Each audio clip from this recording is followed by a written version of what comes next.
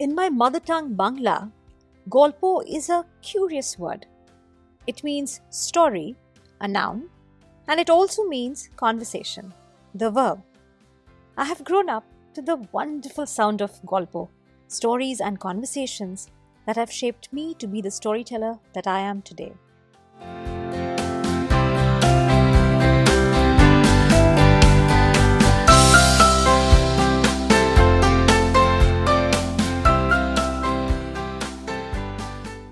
In this brand new season of Golpo, Stories from Around the World, me, your storyteller Rituparna, will continue to bring you stories that have picked me.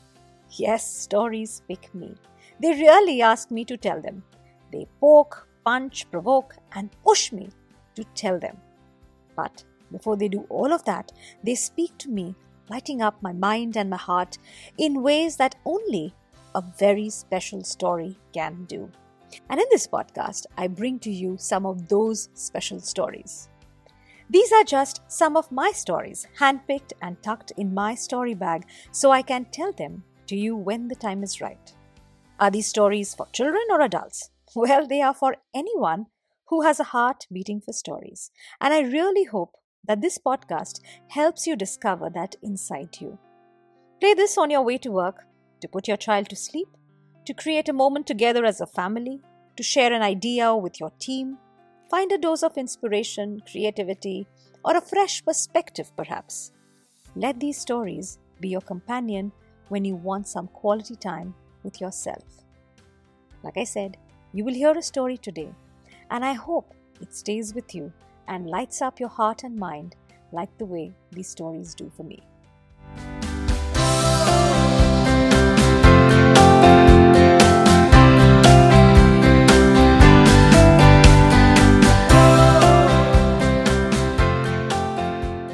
Now, one time, all the birds in the forest got together and decided that they needed a king.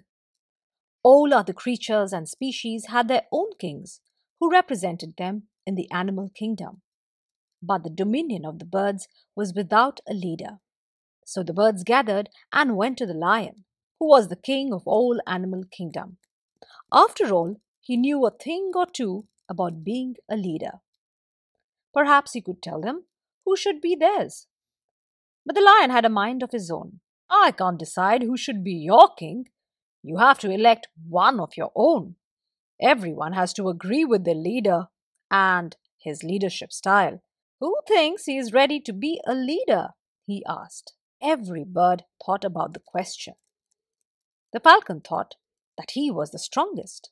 The nightingale thought she could sing the sweetest. The little wren thought he was the smartest. The question was whether being the strongest, sweetest, or smartest of all was the most appropriate test for a leader. The falcon wanted to suggest that they have a flying contest, but he knew that the question would make it unfair on the other birds.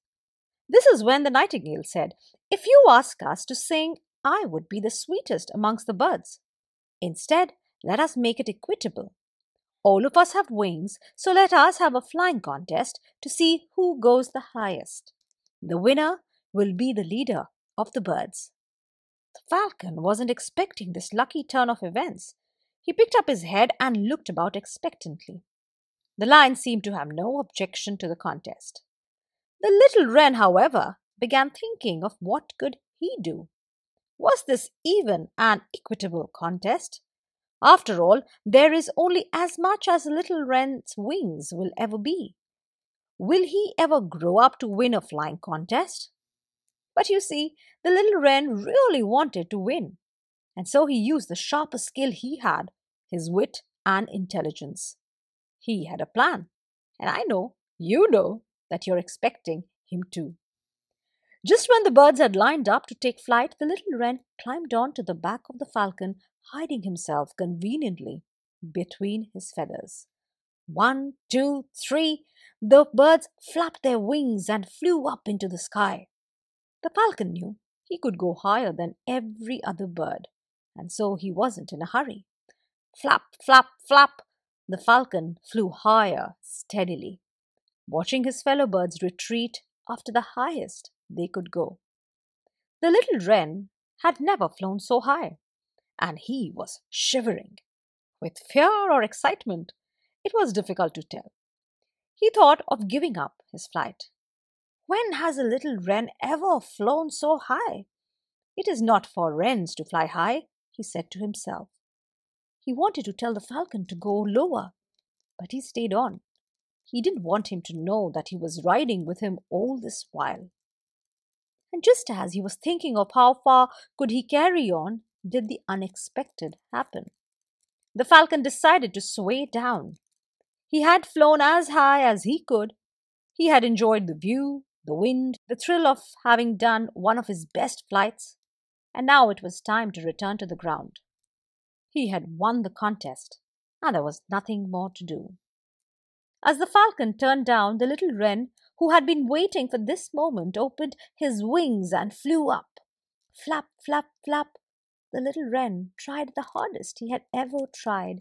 He still had to climb a little more, just enough to show everyone that he could fly higher than the falcon, that he had flown higher than the falcon in this contest. The little wren was warmed up. The warmth of the falcon had prepared him to fly all alone, up there in the sky all alone. The rhythm of the falcon's flight had helped him keep the pace. He looked down to see the rest of the birds looking up at him in awe. Even the falcon looked up in amazement. Everyone agreed that the little wren had won the flying contest and was fit to be the king of the birds.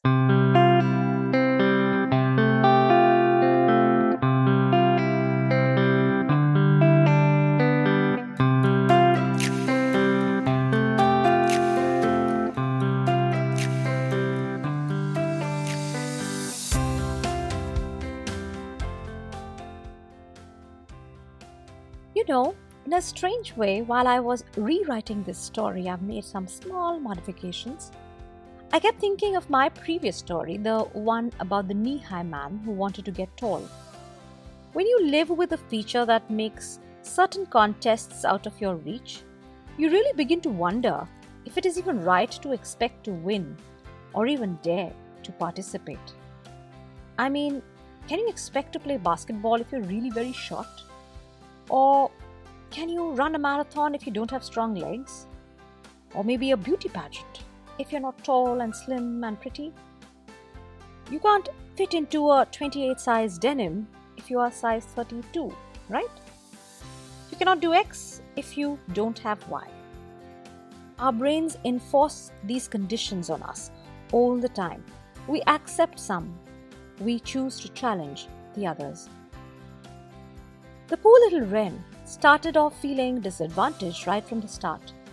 He knew the flying contest was not for him, and yet he had no choice or agency to challenge it.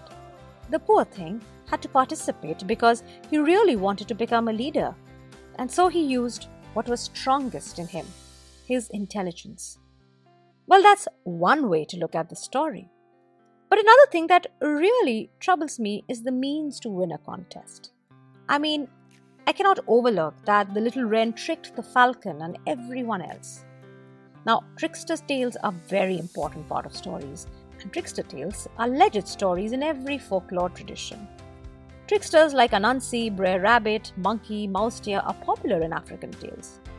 Trickster tales have served an important purpose in the lives of people. It brought hope, courage, and comfort that even the disadvantaged could win. In trickster tales, the end is more significant than the means. But how do you dapple with that? I leave it to you to decide. To win a contest where the odds are against you, would you rather challenge the terms of the contest, play with honesty and to the best of your ability, or trick your opponent to win it at any cost? Let me know what comes most naturally to you.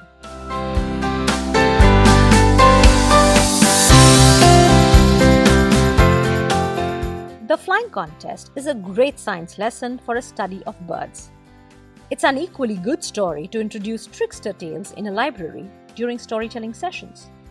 If you are a teacher or a librarian listening to this podcast, remember to look into the show notes for some resources and links that will be useful in the classroom. Contrasts, comparisons, and competitions are a way of life. Sometimes families and homes become grounds of competitions. You remember the kind of stories where the father throws a challenge to his children only to decide which of them is most deserving of his gifts. In most cases, it's money. The story is a reminder of that. Or when we fall into the trap of society-led contests, comparisons, and competitions of being better, richer, smarter than everyone else in the community. Knowing your true strength and living in the wisdom of that is truly a gift. Choosing the contests that you want to be part of and those which you don't want to be part of is also wisdom. I hope this story opens up conversations that help a family decide who they are and want to be together.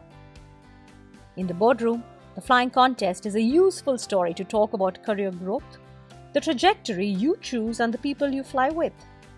Competition at the workplace is natural, and how you deal with it is a choice. Well, if you are a tactful storyteller, then you can retell the story from the perspective of the falcon. It's the perfect story in a leadership summit. Tell the story of the falcon, the lone leader who flies to win a contest where there is no worthy opponent or successor. Do you really think that the falcon didn't know that the little wren was flying with him? What if he knew all along? And what if he was only flying to let the little wren fly the highest that he could, so that he could really win the contest? Or think about the nightingale, the one who willingly suggested a contest that she knew she would not win, instead of suggesting the one she would easily score over the others. Why would she even do that? I would be curious to know, how would you tell the story from the perspective of the nightingale?